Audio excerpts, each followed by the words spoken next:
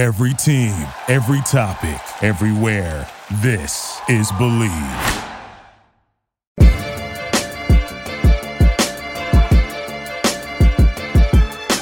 What's up, everyone, and welcome to another edition of Believe in Falcons. I am your host, Will McFadden. You can follow me on Twitter at Will McFadden. And before we get into today's episode, in which I will be talking to Aaron Freeman, who is the host of the Locked on Falcons podcast, and really one of the more interesting people to follow on Falcons Twitter. You can follow him at FalcFans, and he's a lot like me, got a little bit of a cynical mind when it comes to sports. You may say he is the most cynical Falcons fan out there in the world right now. So you'll hear a little bit of that come through in our conversation. But before we get to my cold open, let's take a quick break and hear a word from today's sponsor.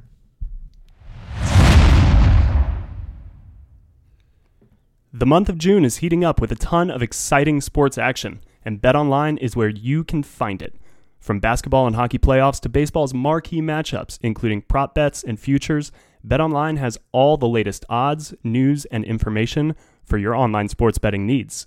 Visit the website today or use your mobile device to join and receive a 50% off welcome bonus on your first deposit. So before the next tip-off, face-off, or pitch, head on over to BetOnline and start playing today. BetOnline. All right, before we get to my conversation with Aaron, I want to take a quick moment and talk about Matt Ryan. I don't think it's so weird, right? Because quarterback is obviously the most important position in probably all of sports. And Matt Ryan is really good. I know that as Falcons fans and people that follow Atlanta sports understand how underrated Matt Ryan really kind of is. But having been around him, because I remember when Matt Ryan was drafted in 2008, distinctly reading a preview on ESPN that basically Matt Ryan was going to be somewhere between Peyton Manning and Chad Pennington. And those are two very different players in a lot of ways, but also kind of the same player. And actually, that projection may have been right. In a lot of ways, Matt Ryan is kind of between those two players. Chad Pennington was good at times. He was never great, and he was injured a lot and never became kind of the prototypical drop back passer, accurate thrower that you had to be in that era. Peyton Manning, on the other hand, was all of that. Great drop back passer, very cerebral quarterback, a leader, a professional on and off the field. And I think Matt Ryan is much closer to that end of the spectrum, but he is very much part of that lineage of player.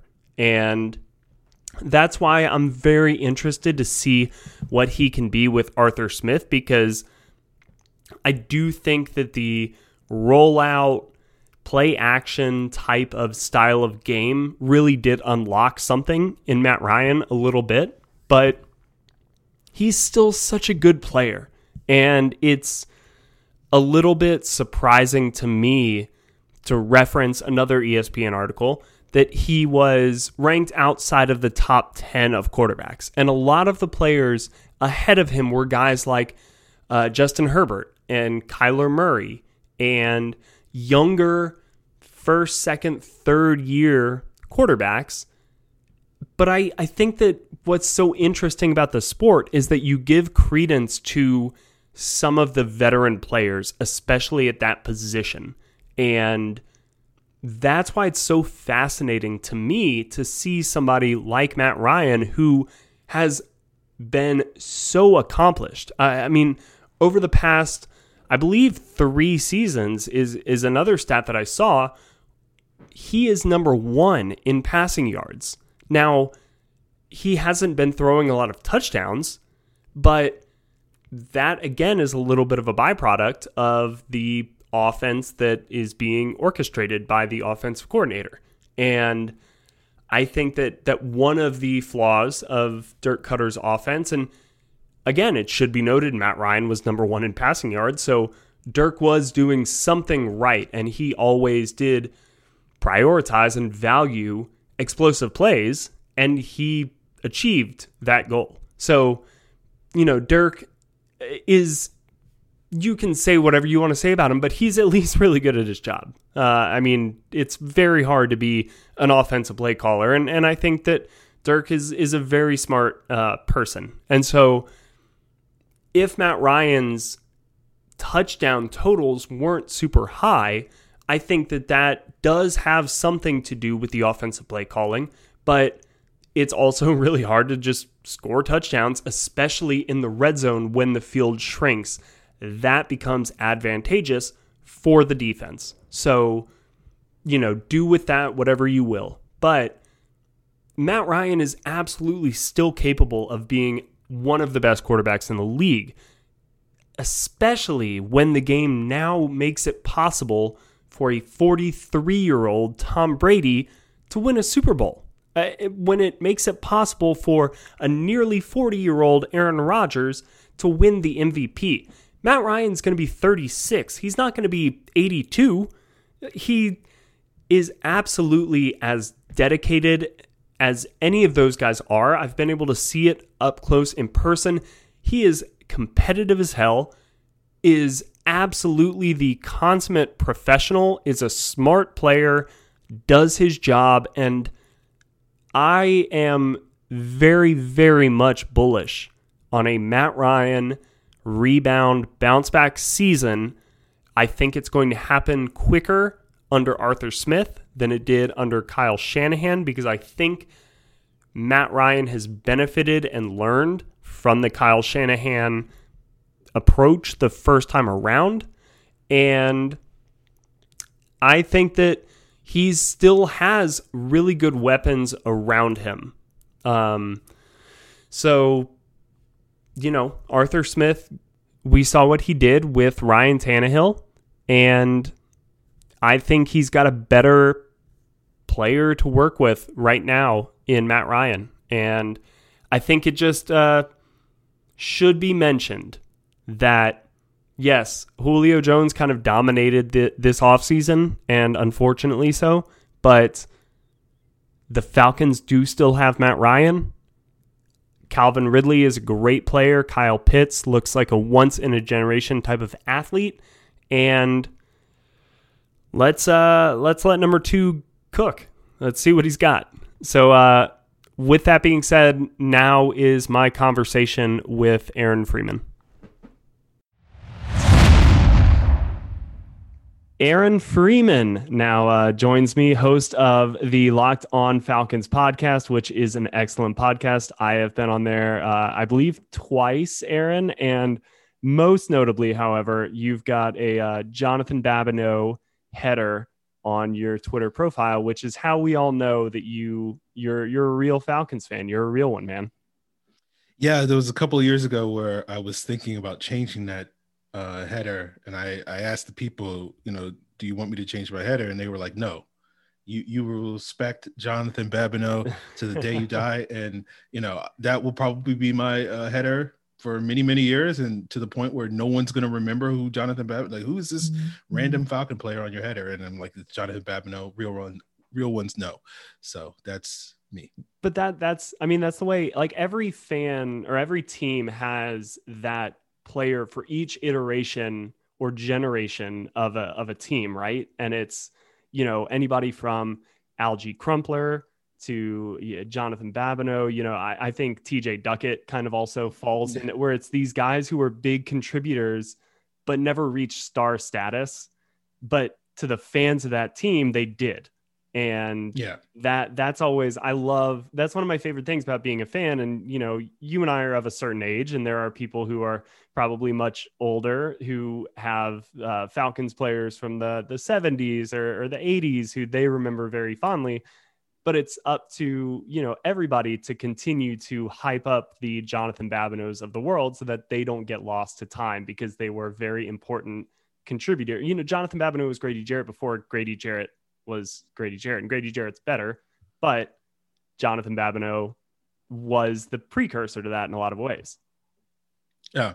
And, with the Grady Jarrett thing, like, I think people recognized how highly I thought of Grady Jarrett when I was willing to acknowledge that he was better than Jonathan Babineau because people knew how highly I thought of Jonathan Babineau. So yeah, I think you're right there.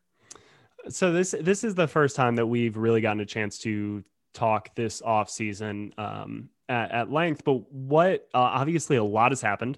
We had a whole draft, a whole free agency, come and go, new coaching staff, new front office, everything in between. And this upcoming season is a very important one for Atlanta.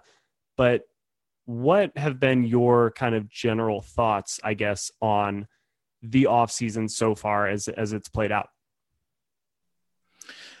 I'll be honest. I when they hired Terry Fontenot, when they had hired Arthur Smith back in January, I had high expectations that this offseason was going to blow me away with sort of how differently they ran things and sort of the nuance and the savvy moves here or there. And I'll admit, like, I've been a little bit underwhelmed, and I don't know if that's simply because I had overly high expectations or they have had a, relatively speaking, underwhelming first off season. And it's not to say that is because they're having a bad off season. It was just, I thought there would be probably a little bit more bigger, bolder moves. And obviously they made some big, bold moves with selecting Kyle Pitts and trading Julio Jones.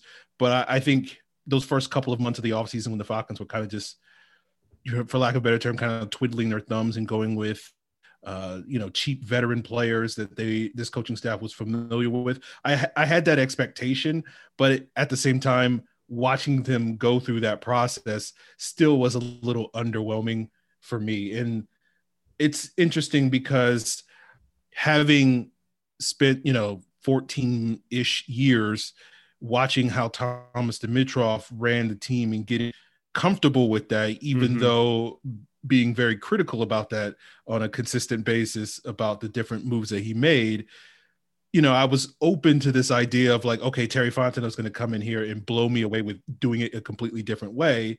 And while they certainly did things differently, I just kind of came away being like, they didn't really make any of the sort of big, long decisions this offseason that I was thinking that they might.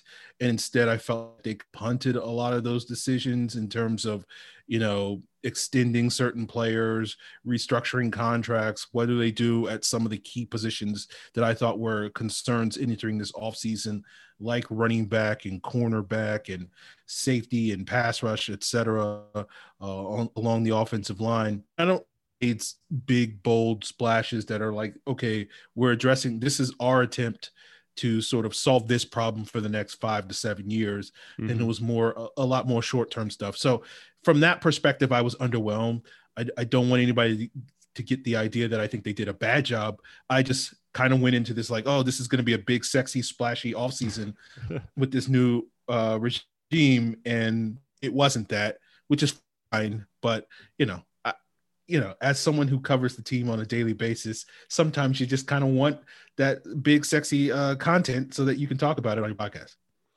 Yeah, I mean, how much of that do you think should be attributed to the salary cap situation that they were in? Because I agree. Like, I think when a new regime comes in, you expect them to overhaul everything. But I think we forget it wasn't until the second offseason when Thomas Dimitroff went out and it was his first offseason when he got Michael Turner, and then Tony Gonzalez was the next offseason. So, there are bits and pieces that you kind of build even in a regime change, but how much do you attribute kind of the quietness of the offseason relatively to the financial implications? I think that's it's going to sound cynical and dismissive when I say this, the go-to excuse for why they were low key. And I think it's a very justifiable excuse. I just kind of thought going into things that there would be sort of this underlying plan, and I contrast that with sort of Dimitrov's early years in Atlanta with the selection of Matt Ryan and really clearly building a team, having two sort of paths on the team, which is we're going to get our young franchise quarterback, and we're going to put the pieces around him those first couple of off seasons to be successful, with getting Michael Turner in the running game, getting a reliable pass catcher in Tony Gonzalez, and building up the offensive line with some of those higher round picks like Sam Baker and whatnot. And then on top of that, investing a lot of those resources in the defense because Falcons really needed to improve their defense. And I was looking for similar type of moves with the Terry Fontenot, where it's very clearly this is the path that we're heading on. And I feel like they made some forays into that, getting Kyle Pitts. Certainly, if you're going to build around Matt Ryan long term, definitely an asset for you there. Adding some pieces on the offensive line, and adding a couple of pieces on the defense. So it's not to say that they didn't do those things, but it did feel like they were, I think, in a situation with their salary cap where they're going to, at some point, they're going to have to make some big, bold decisions as far as their salary cap, whether it's to spend the money, what little money they do have, or it's to basically kind of gut the roster and give them a fresh start from a salary cap standpoint. And I felt like those big decisions were kind of deferred to next year, which again, I think is fine. And you sort of, this season, I think, is expected to be sort of a figuring it out type of year, where it's like, what exactly do we have here? Mm-hmm. And then we can make more informed decisions next offseason. So I think it's very justifiable for them to have done what they did in terms of deferring and punting till next year. But, as a person who creates content, I just want give it to me now. No. So, all right. So let's fast forward. It's, March of 2022. What are those next moves that you would like to see this team make? That's an interesting question, because right now I'm kind of in the same wait and see mode, because I want to see how certain players perform. Mm-hmm. Right. You have, I think, the real three big moves that the team has to decide on is what to do about Matt Ryan, what to do about Calvin Ridley and his contract, what to do about Grady Jarrett. And with all three of those guys, if you do go into next offseason, it's time for us to give these guys extensions, those are going to be hefty extensions. Yep. I think, given the expectations that you're going to have, that Calvin Ridley's going to have this quote unquote breakout season as his number one receiver and potentially a Pro Bowl, which I do have those expectations on him. When it comes to next offseason, if the Falcons going to try to lower his 5th-year option, which is, I think, around $11 million, and give him a contract extension that's going to lower that cap hit, you're probably going to look at costing north of $20 million a year in terms of a high-level contract. The same thing applies with Grady Jarrett, where, I feel like at a minimum, if the Falcons are going to approach him about a contract extension going into 2022, which is going to be his year as well, you're looking at the Leonard Williams extension this past offseason, where he got $21 million a year. And so that's going to be the sort of starting point for an extension for Grady Jarrett as well. And then you have Matt Ryan, who will be entering his age 37 season. And then what's notable is that you look at the quarterbacks that have been that age, the Drew Brees, the Phillip Rivers, the Tom Brady's, the Ben Roethlisberger's, the successful quarterbacks at that age. We'll see what happens with Aaron Rodgers. But most of those guys kind of started taking discounts around that age to help facilitate their team's success moving forward. And that was especially true with Drew Brees and Tom Brady in New Orleans, in New England, in their last, 4 or 5 years. So if you're going to extend Matt Ryan and say, okay, we're committed to Matt Ryan for the next 3 to 5 years, part of me is like, well, you're going to have to get Matt Ryan to take a below market deal. But at the same time, Matt Ryan's never taken a below market deal. And the going rate for a quarterback, a high level quarterback at, nowadays is going to be, $35-40 million a year. But it kind of behooves the Falcons to try to get Matt Ryan a sign that's closer to like $25 million a year. That would be comparable to sort of the discounts that guys like Brees and Brady and Rivers and Roethlisberger took towards the end of their careers. So for me, like, these are all interesting questions. And obviously I would love for the Falcons to do whatever it takes to keep all their best players and keep them all happy. But, these are going to be interesting points for this new regime to tackle, because you have this offseason where they were very much anti-spending, but next offseason kind of sets them up where they're going to have to be very pro-spending. And I think a lot of that depends on how good the team is this year. If the team makes the playoffs this year, it becomes an easy pill to swallow to spend the money in order to retain these core pieces that were instrumental to your team making the playoffs. But if the team has another losing season, then it's going to be a little bit harder to justify paying all these guys, these market contracts, 9 months from now. So to me, it's all fascinating. And it gets back to what we were talking about earlier with this new regime making big, bold decisions. Like, they're going to have to make some big, bold decisions next offseason, whether that's to pay these guys, not pay these guys, keep these guys, trade these guys, all these various things, not to mention restructures with Jake Matthews, restructures potentially with Deion Jones. What do you resign Russell Gage? Do you resign Foye Oluokun? What about Hayden Hurst? All these other pieces on the roster that they're going to have to make some of those big decisions that we were just talking about that they didn't necessarily make this offseason. I think so obviously the Matt Ryan stuff, that's probably a conversation between him and Arthur Blank at this point, right? If Thomas was still here, then your quarterback and GM may be able to have that frank conversation. He's the person that selected Matt, all of that, but Thomas isn't there anymore. And so whether or not there's that level of trust, and Terry could speak to that whole situation with Drew Brees and say, look, the reason we were able to play to make, 3 straight playoffs and stay competitive, even with an aging quarterback, was because of what Drew did to allow us to re-sign Marshawn Lattimore and to sign, Demario Davis and those types of players. But right now with Thomas gone, that's probably a conversation between Matt and the owner. And it's Arthur saying, look, he's as competitive as they come, and so is Matt. And it's probably bridging that mutual competitiveness to say, look, if you want to win, we want you to be a Falcon for life. I do believe that Arthur meant that when he said that about Matt Ryan specifically. And I think that Arthur would want to keep him here. I think Matt probably wants to stay here. I mean, this is where his family is. He's established roots here. He's got the community. If I were in his shoes, I don't know if when I'm 36, 37, 40, that I want to then be moving. And he may want to go back up to Philly or the Northeast, or he may want to go out West. Who knows? I'm not Matt Ryan. I'm not going to speak for him, but that's my thought on a potential pay cut there. Is Matt might be open to it. He's been paid essentially the market value for a quarterback throughout his career, and the dude is competitive as hell. And so if he wants to win, there's a potential path there. As far as Grady, one thing that I've thought when they have not yet approached him about essentially renegotiating his deal or extending his deal is they may want to see what he looks like in this defense. And his role is probably different in a Dean Pease defense than it was in a Dan Quinn defense, where they relied on 4 to get pressure, and having a great interior one gap pass rusher was very valuable.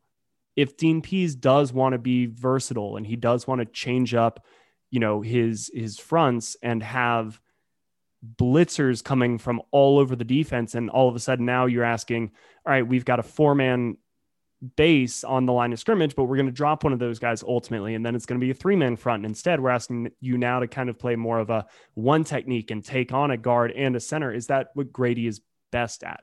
So they may not want to pay for a player that has succeeded in a one gap defense, pay him that money, and then utilize him in more of a kind of a 2-gap role.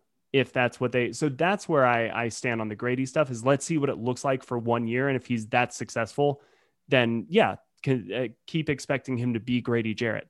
But you mentioned kind of the keeping all of the stars. The Falcons were not able to do that this offseason in choosing to trade away Julio Jones.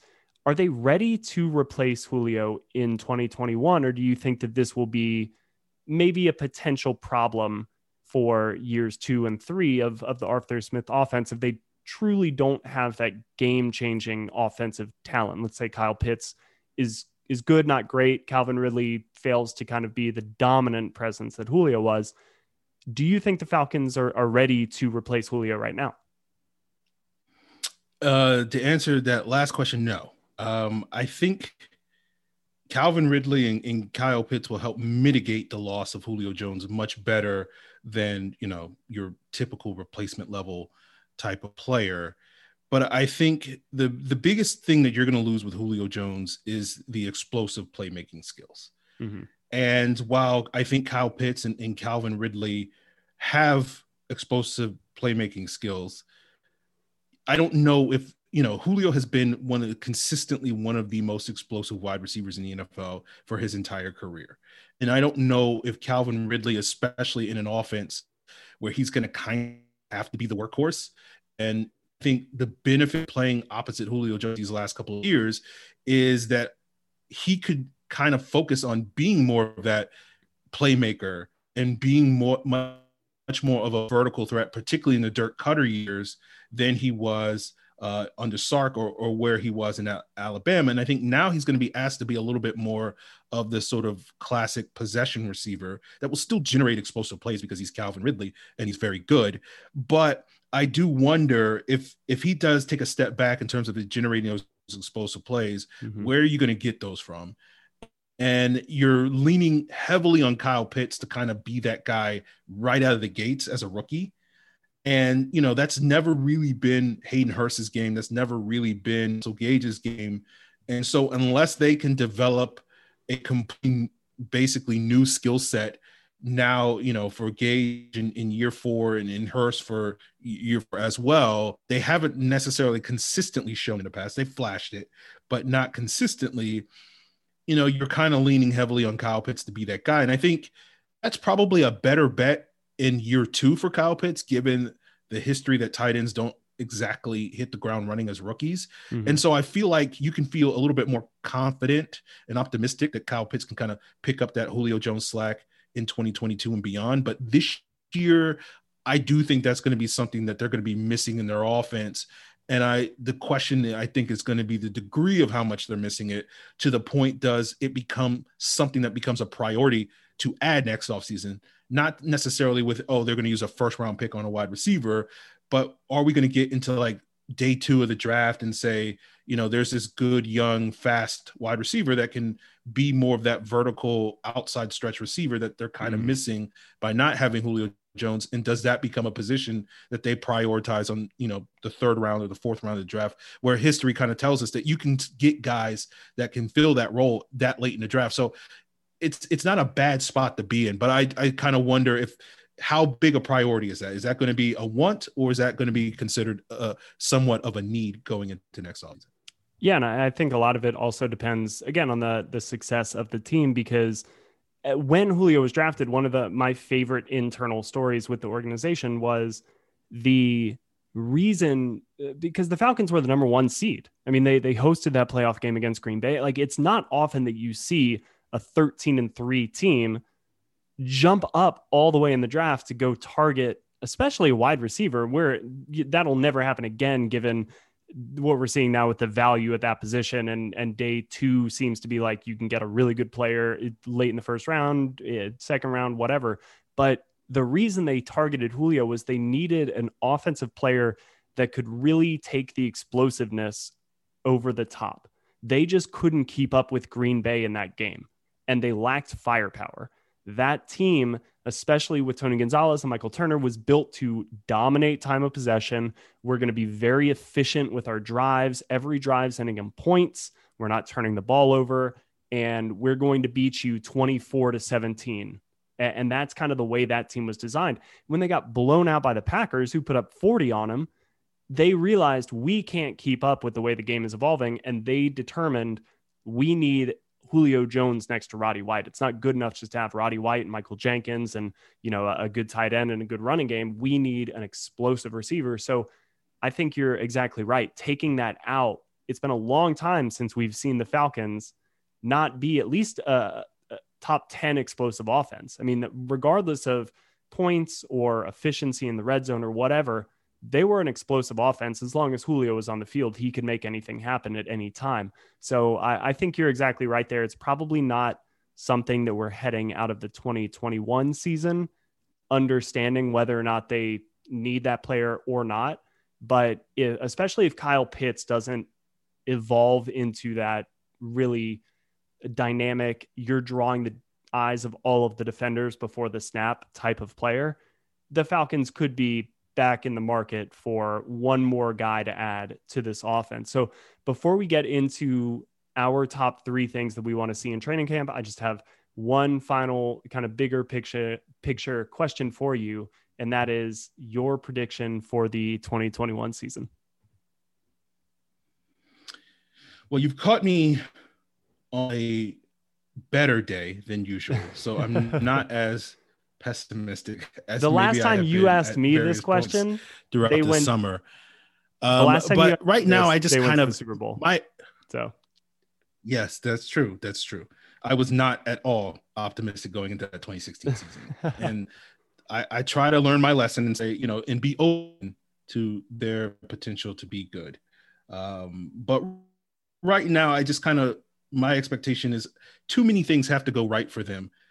That as a, Falcon fan for 30 years has beaten me down to know that things don't usually go in this team's favor enough to feel overly optimistic. So I'm kind of in this mode of they're probably going to be like an 8-win team, 8 this year, maybe 9-8 if they can get some breaks. And I think that's good enough to be competitive and in December in the mix, in the wild card mix or whatever the case may be. We'll just sort of have to see if that's good enough to wind up, winning like a 7 seed or a 6 seed or something like that. So I certainly expect them to be in the wild card chase. And I think the success of their schedule gives them a little bit of a boost that maybe when I look at them on paper, I don't necessarily look at them and see that caliber of a team automatically as I would looking at other teams. But I think this team will be competitive, a lot more competitive than were a year ago. I just wonder if they're going to get that extra oomph that they need to really exceed those expectations and be a legit, 10+ win team that can sort of write their own destiny. Yeah, I think I agree with you there because like when you look at the roster, again, the reason the Falcons were so head scratching for the past few seasons is there are legitimately really good players on this roster. And especially at some of the key spots, you've got a good quarterback. You've got a good left tackle. You've had one of the best receivers in the game. And now you have one of the best young receivers in the game. You've got a really good linebacker, a really good defensive tackle. It looks like a really good young corner. There are pieces in place. And that's why it's been so, befuddling why this team finished 4-12. And so I think the fans always seem to want to, if they think their team's going to be bad, they tend to put on some rose-colored glasses and say, well, they're going to go 7-9, or I guess now 7-10, or they always tend to kind of lean more towards the middle of the pack. Like, we're not going to be horrible. We're going to be middle of the pack. I worry that we're doing that with the Falcons and that they will be closer to like the 5-12 range. But what I just said also sticks in my mind is there are good players. And as long as you've got a good quarterback, and I do think Arthur Smith is a good coach and that he's got a good coaching staff, I wouldn't be shocked at all if they go 9-8 or 10-7. And whether or not that gets them in that final wild card spot or competing for the division or what have you, I think it's in play. I'm sure I'll be more excited once the first number on the calendar turns to 8 and it's August and training camp is rolling around, but I'm still in a little bit of a wait and see mode. So let's talk training camp now, and let's do our top 3 things that we want to see either unfold during training camp or coming out of training camp. We'll start with you, Aaron. What is your number 3 thing that you want to see from the Falcons in training camp this year? Well, I'll say up front that I love the preseason, and I missed it last summer because I like seeing the young players and the leaps that guys make from year 1 to year 2 and year 2 to year 3. So a lot of mine are going to be devoted to which young guys emerge at some key positions. So I guess for me, I kind of want to see the young pieces in the secondary that the Falcons did kind of revamp with guys like Darren Hall and Richie Grant. I want to see those guys emerge and carve out immediate roles, because when I look at the rest of the Falcons secondary, it's like AJ Terrell and not a whole lot else. I like Daron Harmon, but like that's not going to give you a great secondary. So I kind of feel like guys like Richie Grant and Darren Hall are going to need to kind of hit the ground running and find starting spots. My expectation, Richie Grant will be the starting free safety over Eric Harris. My expectation is that Darren Hall will win that start cornerback. So I my expectation and my hope that I'm hoping to see as we get into training camp and ultimately, will be on display in the preseason, is that those guys hit the ground running a little bit to a certain extent. And at least, even if they're not necessarily come in out of the gates and play great football, can at least play good enough football to wind up winning some of these starting spots. Yeah, no, I that's good that you kind of went with some of the younger players, because I've gone a little bit more with the veterans. And I think that the new coaching staff, just the key to this team being good in 2021. And I use good, obviously, in a loose way there, but it relies more, I think, on the veterans. So that's why the third on my list is just how Matt Ryan is going to look in Arthur Smith's offense. I think we've seen versions of this, probably more with the Steve Sarkisian version of the offense than maybe the Kyle Shanahan. But I think that looking back at Dirk Cutter's offense, and both he and DQ would say it's still the Falcons offense. Dirk Cutter, the number of times that he said everybody runs the same stuff, like it's not any different team to team. I don't think I buy that, because it's the way that you deploy what is quote unquote the same stuff, and the way that everybody deploys their stuff is very different. And that takes adjustment, and it takes adjustment on the part of the players. It takes adjustment on the part of the coaches to adjust to the players and what they do well and what they don't do well. And so early on, just how does Matt Ryan fit in? Is it like riding a bike? When you're doing the play action passes and you have to turn your back to the defense, is he comfortable with that immediately once again? Because the past couple of years, it's been just straight dropbacks. It's been 7-step drops. It's been, we're looking, scanning as we're dropping back. We're seeing how the play unfolds. And is it more like riding a bike, all of a sudden going back to the opposite, or is there going to be a learning curve? So the most important thing for the Falcons in 2021 is for Matt Ryan to really gel and click in that offense. So I feel almost bad putting it at number 3 on my list, but that's where it's at, because it's going to be extremely important is how comfortable is Matt Ryan also now without his safety blanket in Julio Jones. Just does the offense elevate his play, or are there some learning curves?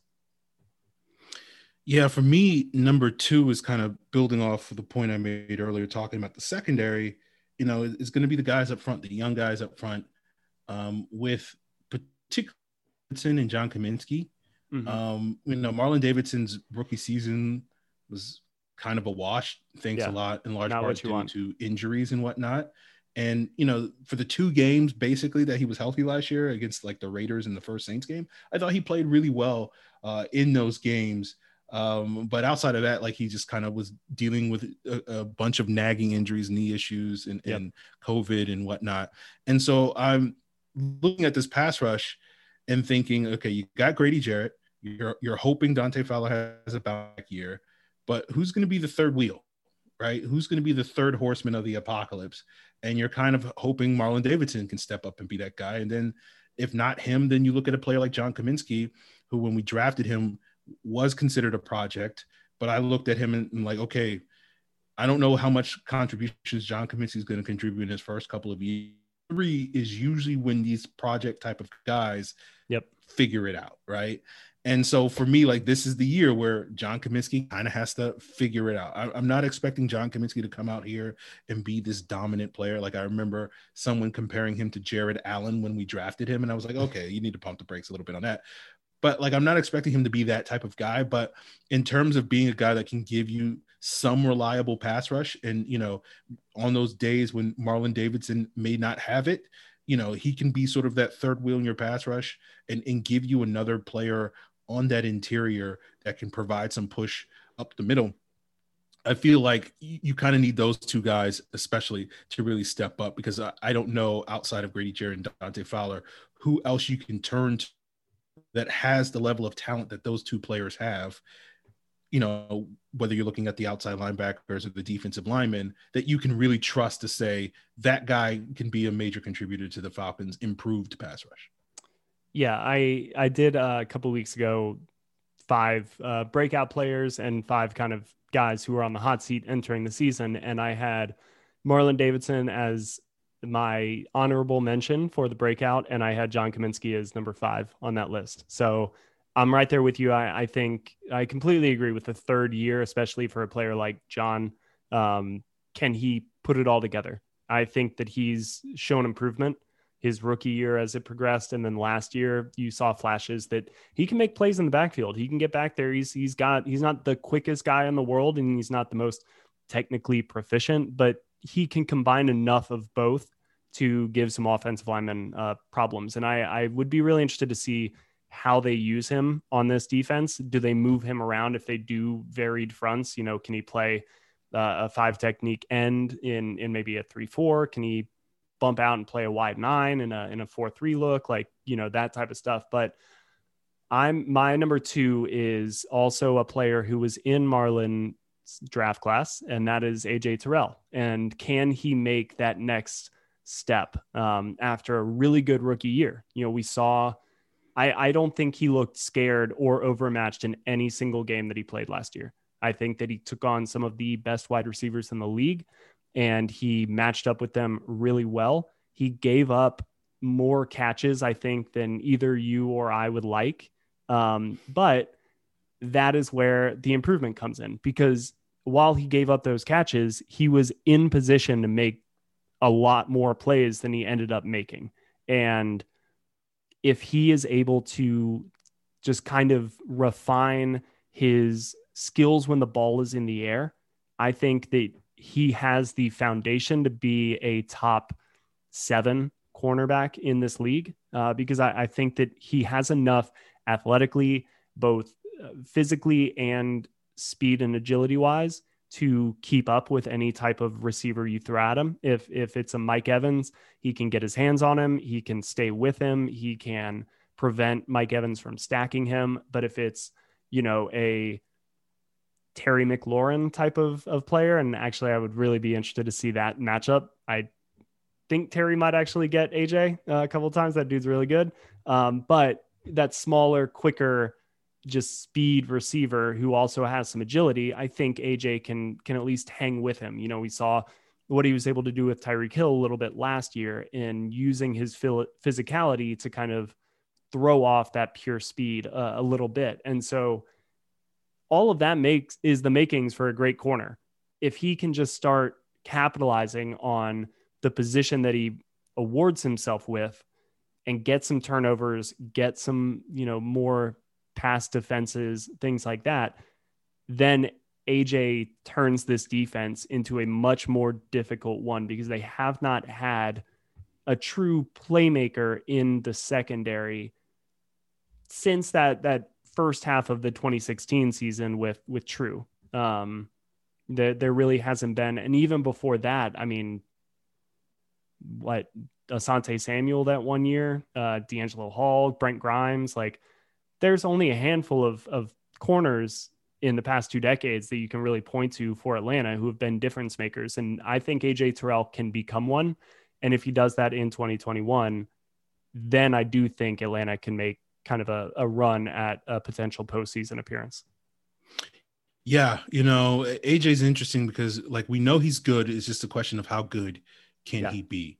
And you go back to his rookie season, and particularly in the second half of the season, it was interesting because I think it was like those week 13, 14, and 15 against the Saints, the Chargers, and the Bucks, where they kind of used him as a shadow corner. Mm-hmm. And when you look at sort of his production in those games, starting the numbers, he wasn't particularly productive shadowing guys like Michael Thomas and Keenan Allen and Mike Evans. I want to say that he gave up like a 80% completion rate to those 3 guys in those 3 games. But then when you him over like the last 2 games of the season, when they went back to parking him on the left side of the field, like I think he gave up like 40% production on that. So to me, the big question with AJ Terrell, what we're going to see unfold over the next couple of years is he one of those that, like what Trufant was, in his heyday, which is you park him on one side of the field. And it's not to say that he shuts down that side of the field, but he kind of can slant the field a little bit because it's kind of a no-fly zone on his side of the field. Or is he more that guy that you can trust, that when Trufant was at his best, that you could put him against some of the premier corners or premier wide receivers in the league, like the Mike Evanses and Antonio Browns, and feel like that guy can hold his own? And I feel like you saw flashes of that last year when he was asked to do that shadow corner stuff, but you just didn't see it kind of all come together to really trust him full time for that role. So that to me is where the potential of AJ Terrell lies. And I think it's going to be interesting to see if he sort of lives up to that potential starting this year or in the future and whatnot. But for me, the last point for me, continuing along the youth movement, I'm very nervous about this offensive line. And we talk about building around Matt Ryan, and if Matt Ryan's going to be your guy, I don't know if it's in the best interest of the team to have these green left guard and centers, because the stock quarterback that Matt Ryan is, that he likes to step up into a clean pocket so he can make the throws that he is capable of making. And, you have your question marks at that left guard and center position.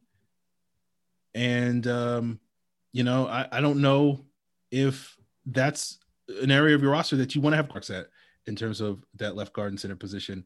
And I'm very curious to see how that competition with Josh Andrews and Jalen Mayfield seemingly goes at the left guard position, how that competition at the center position in terms of Matt Hennessy and Drew Dahlman goes, because it seems like regardless, the Falcons are going to have a first-year starter at both their starting left guard and starting center spot. And history has named, at least in Atlanta, to first-year starting offensive linemen for the most part. And so I'm curious to see if Dwayne Ledford and company can do better than it has gone in past years. And or if we're in a similar situation that we were in 2015 when took over, and they basically played the Miami Dolphins in the preseason game, and Earl Mitchell and Derek Shelby decided they wanted to wreck James Stone and Ryan Schrader, and the Falcons basically went out and completely overhauled their offensive line between then and the start of the regular season. And guess what? Falcons get to play the Dolphins, I believe, in the second preseason game, which is the new dress rehearsal game with one fewer preseason game. So it feels like history is kind of repeating itself a little bit. I've seen this movie play out before, and I don't like the ending of how it goes. So that to me is one of the big concerns I have going into training camp and seeing how that all plays out. How dare you invoke the 2015 offensive line on this podcast? Don't you wish that upon this team? But I agree with you. I mean, I think the offensive line, my one pushback with that is, if this is truly more of a throwback to the Kyle Shanahan Sark offense, we're going to be seeing more rollouts. We're going to be seeing more moving of the pocket, getting the offensive line in advantageous positions and angles to get a seal off for Matt. I don't think it's going to be as much, pure drop back, stepping up into the pocket and potentially right into the face of pressure via two younger offensive linemen. I think that the coaching staff will figure out a way to do that. What are your thoughts on Jalen Mayfield real quick? Because I kind of watched him on film and I liked what I saw a little bit. I know that he's raw and doesn't have a ton of playing time, but he looked much more fundamentally sound and polished for somebody who didn't play a whole lot in college. I don't have a high opinion of Jalen Mayfield. Okay. I'll just be upfront with that. I have to me, he's a project, right? Yeah. Like the way I kind of compared it, and I know, I don't want to trigger anybody listening to this, but it's similar to me kind of like the Falcons drafting Rashid Hageman in a year where they kind of needed someone that wasn't a project to come Yeah. in and sort of be a little bit more polished, immediate. Like, I need this guy coming in. You kind of compare it a little bit to in 2008 when the Falcons drafted Sam Baker over Dwayne Brown. Now, obviously, Dwayne Brown has gone on to have a much better career than Sam Baker has, but the Falcons' justification for taking Sam Baker was that they had a massive hole at that left tackle position. They needed a guy that had been a effective starter at USC for 3 years, All-American in Sam Baker, rather than Dwayne Brown, who was a guard at Virginia Tech that had 1 year as a left tackle, very athletic, but very raw. And if you watch Dwayne Brown those first couple of years in Houston, he struggled mightily, and then he wound up figuring it out. And my hope is that Jalen Mayfield will wind up figuring it out, but I kind of feel like you're going to go through a lot more growing pains than you probably needed to, given the types of talents that were available in the draft. So I'm hopeful for Jalen Mayfield long-term, but I do wonder a little bit if he is forced into the starting lineup into year one, how good he can be. The positive I will say about Jalen Mayfield is he doesn't have to be a star, right? It can just basically be a lateral move to James Carpenter. I feel like with the improved play calling and whatnot, that is good enough, right? Like, we can live with that. No one's going to be, Matt Ryan will still be alive at the end of the season. If Jalen Mayfield's only as good as James Carpenter, and I feel like that's a relatively low bridge to clear. So if you can get some optimism out of me in regards to Jalen Mayfield, is basically he probably won't be worse than James Carpenter. Like, I guess that's good. That's basically as far as I can go on that. But we'll just sort of see if I wind up being wrong about that or where he winds up falling this summer. So if he can have a net total of 0 wins above replacement, that will make you happy. Aaron, is what you're saying. I just need you to not be terrible. That's all. And I think James Carpenter, for the most part, last year was not terrible. In 2019, he was terrible. Bad. Yeah. In 2020, he was not terrible. And I can take that. Like, beggars can't be choosers is the phrase I often say in regards to the Falcons. Usually it's in reference to their pass rush. But at this point in time, I'll take it with the offensive line.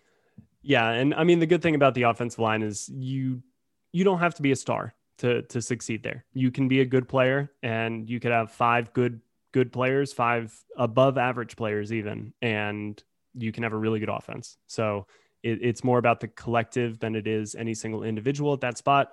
All right. My number one thing that I want to see, and this is coming out of training camp, is I need the Falcons to head into the regular season having suffered no more than 3 notable injuries. And I use notable there to mean a variety of things, but really notable isn't star players. It's not, I need no more than Dion, Grady, and Kyle Pitts to get it. Like, those are one of those players going down is catastrophe.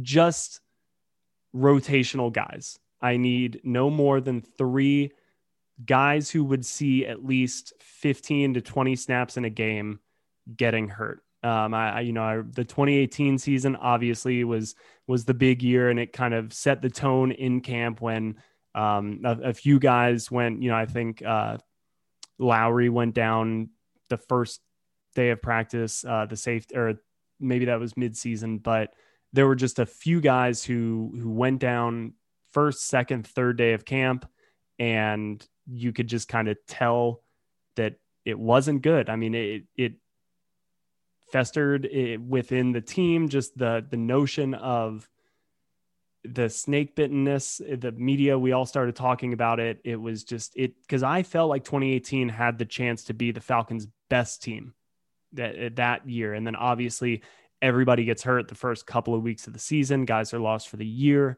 and it was just horrible. So I need the Falcons to stay healthy in camp. If we want to see what this coaching staff can do, then this needs to be the main criteria heading into the season. Is we need to see what this coaching staff, what Arthur Smith, what Dean Pease, what all of these guys can do with a full roster and utilize all their players, figure out what they have. Because like you said, Aaron, going into 2022, if that's when they're going to start making their moves, then they need to know what they're playing with. They need to know what actual moves they need to make, what pieces they need to bring in, what they have, what they don't have. And you can't do that if guys are sidelined for the year. So you can't win the Lombardi Trophy in training camp, but you can lose it. And that's all I need the Falcons to not do is get guys hurt in practice. Yeah. For me, my biggest concern about this team is their depth.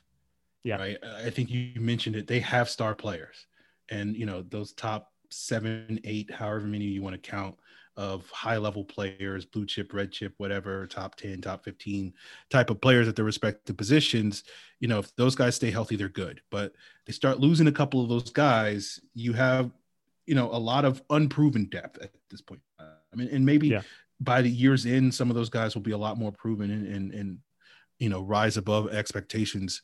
But that's my biggest concern with this team is if they just have a relatively normal amount of injuries, which means, you're going to lose a couple of star players for a couple of games, that can wind up being the difference between, having that sort of season and being out of the playoff mix come December versus, a potential 9 or 10 win season and being firmly in the playoff mix just because a couple of guys miss a couple of games here and it winds up diminishing your team because you just cannot replace the Calvin Ridleys and the Deion Joneses of the world because you just don't have the talent and the depth you're just kind of a little too reliant on some of that top end talent. So that is my big concern. So I share that same sentiment that hopefully we can go into September healthy and then that will at least give me a little bit of confidence that at least coming out of the gates, they can start relatively strong. Yeah, and I agree with everything that you just said, and I think that's maybe the overarching mission of Terry Fontenot is rebalance the talent on this team, because the reason they were in kind of the position they were in is you were very top heavy with your star players, and you paid your star players, but then you only had a handful of guys on either side of the ball that were really, really dominant. And once you started losing any of those players, then you quickly came back down to earth. So I agree with you there. Let's not get hurt in these preseason games that you love. I'm fine if they just play a lot of the younger guys, which I'm sure you would enjoy as well. But Aaron, thank you so much for coming on today. It was a lot of fun to get your thoughts. I appreciate and enjoy your pessimism. This is probably the team, if any fan base was going to embrace pessimism as its uniting emotion, it's probably this one. So you are the patron saint of pessimism, and you can have that Twitter bio for free right there. Appreciate it. But everybody can follow you on Twitter at FalcFans, and you were just recently verified, so congratulations on that. Given your verified opinions out there, everybody now has to listen to what you say and listen to all that pessimism. But Aaron, thank you so much. This was a lot of fun. Yeah. The benefit of being verification is it means that every previous take prior to you being verified is been proven correct. That's what that means, getting that blue check mark. So it's only now that we restart the counter where I can possibly be wrong about things. But prior to that, I've never been wrong about anything because I've been verified. But of course, people can check me out there. Careful. Now that you're verified, you can actually be canceled. That wasn't possible beforehand, but now the clock's ticking on you, my friend. I live under that shadow every single day that I have to, okay, can I be snarky today? And will this be taken the wrong way now that I am verified? So I might have to dial back on the snark this upcoming season. So if I'm, up out of Twitter by the end of the year, you guys will understand why, because I did not dial it back enough in that case. All right, everybody tweet at FalcFans with your canceled takes. And Aaron Freeman, thank you so much for hopping on. This was awesome. Appreciate it, man.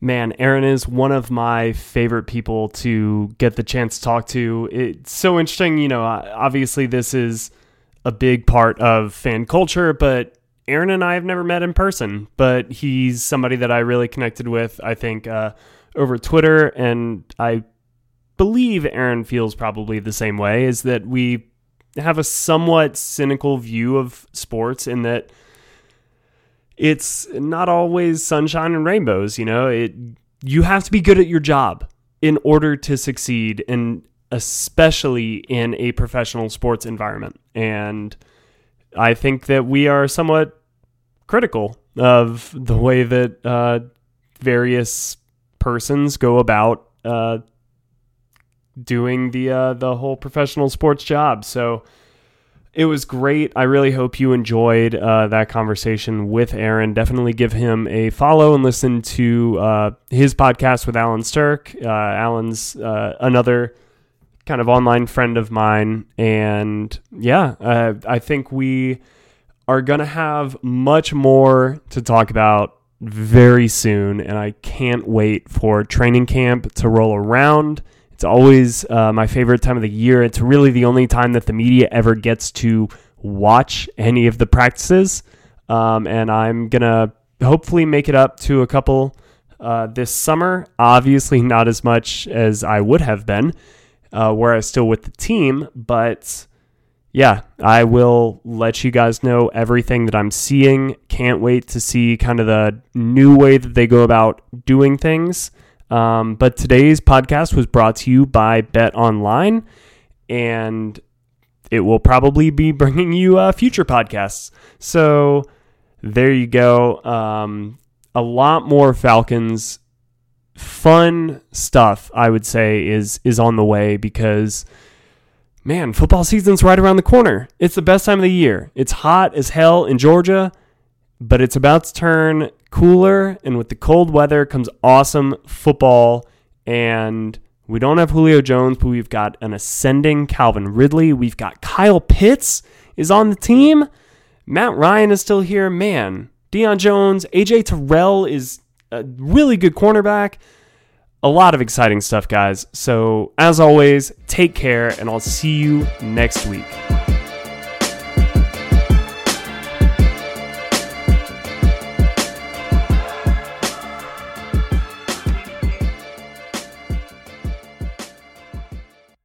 With the McDonald's app, you can get your favorite thing delivered to your door. So if you were looking for a reason to skip washing those dishes you left in the sink, consider this a sign. Ba-da-ba-ba-ba. Right now, get $0 delivery fee with any purchase of $15 or more, only in the app. At participating McDonald's, minimum purchase excludes tax and service fees. Delivery prices may be higher than in restaurants. Other fees may apply, not valid with any other offer, discount, or coupon. You know when you're listening to a true crime story that has an unbelievable plot twist that makes you stop in your tracks? That's what our podcast, People Are the Worst, brings you with each episode. I'm Rachel. And I'm Rebecca. We're identical twins who love true crime cases that make you say, didn't see that coming, and we hate the people responsible for them. Listen to People Are the Worst now on Apple, Spotify, or wherever you get your podcasts.